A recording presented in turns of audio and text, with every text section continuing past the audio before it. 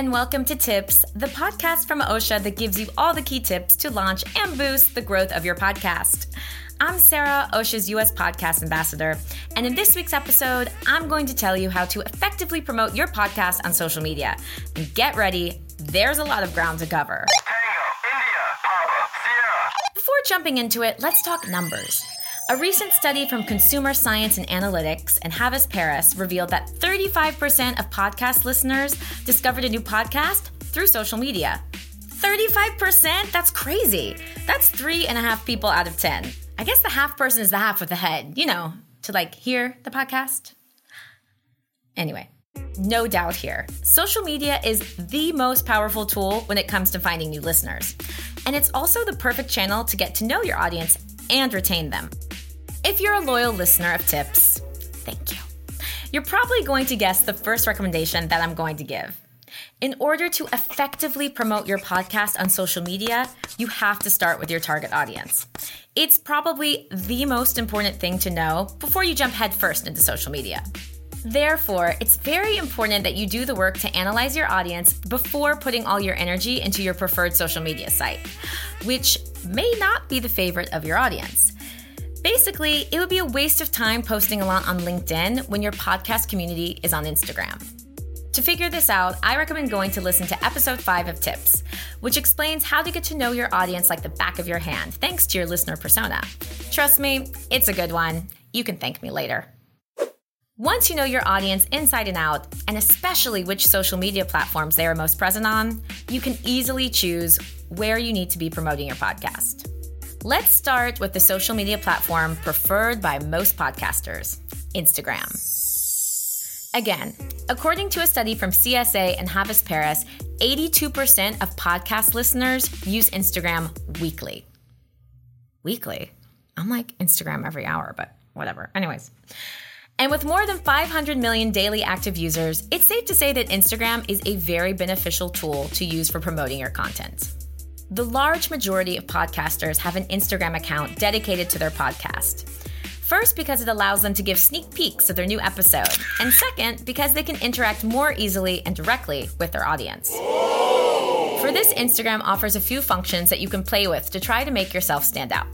There are, for example, stories, reels, which are just short videos, features where you can have polls or ask questions, and even Instagram Live, where you are actively speaking to your followers live. Be careful, however. Instagram is above all a visual social media platform, so your post should reflect the graphic identity of your podcast. The important thing here is to stay consistent throughout all of your communication. So use the same colors, the same font, and have the same tone and terms regardless of your medium so that you can make a lasting impression more easily. Next, there is Twitter. Twitter is the platform for instantaneous posting and hot news. Here, everything moves quickly. Very quickly. It's what we call real-time marketing.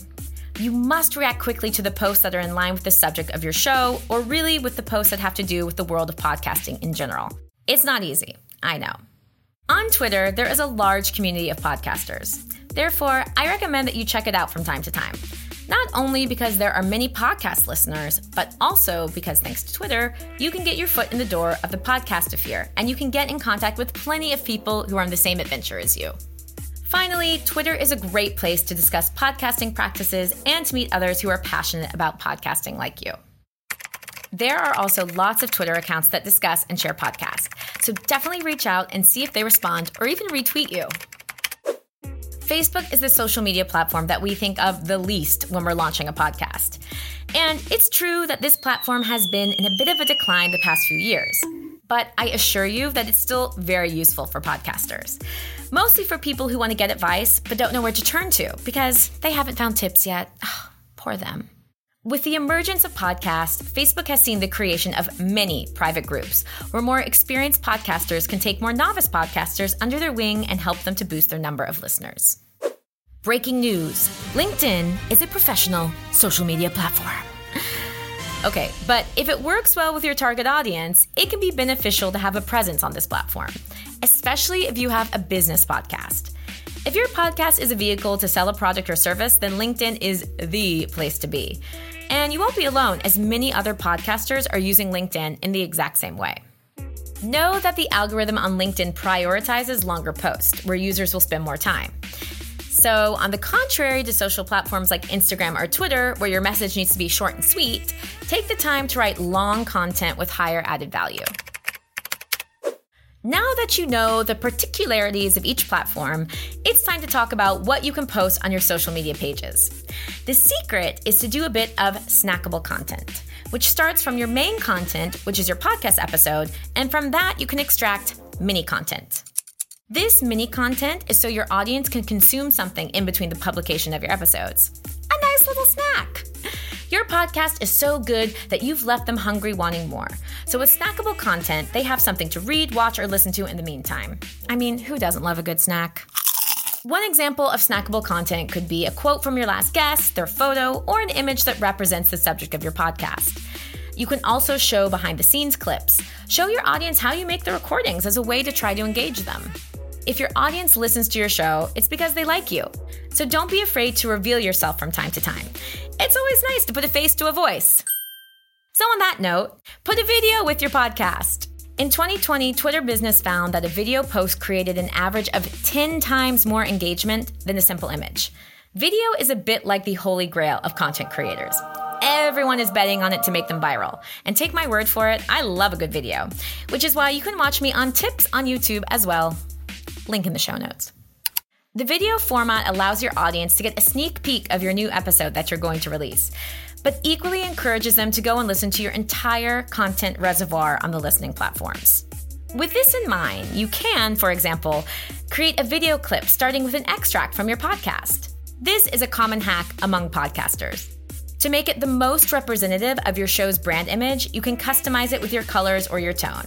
Or you can add your logo or change the image for a cover that may be better suited for the episode. Think also of where your audience is most likely to see this kind of content. If it's in a doctor's waiting room or even during a meeting where they may not be able to hear the sound, or definitely shouldn't hear the sound because they're in a meeting, think of adding subtitles to the extract that you post. I'm not saying you're encouraging people to engage with your content during meetings, but just make it easier for them should they choose to. Look, everything I've just told you can be a lot of work, I know. Creating more content in addition to your podcast can take up a lot of time and energy. So here's my last piece of advice for the road. Automate the communication on your social media pages as much as you can. With the right tools, it will save you loads of time.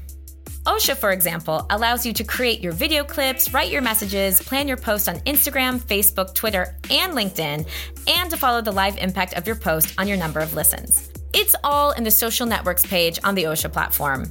It's a really cool feature that was just released, so you should definitely check it out. Hey! It's already the end of this episode. Thank you so much for listening. If you enjoyed it, you can leave us a review on Apple Podcast or give us 5 stars on Spotify. Also, feel free to share this new episode with your friends. See you next week for a new episode.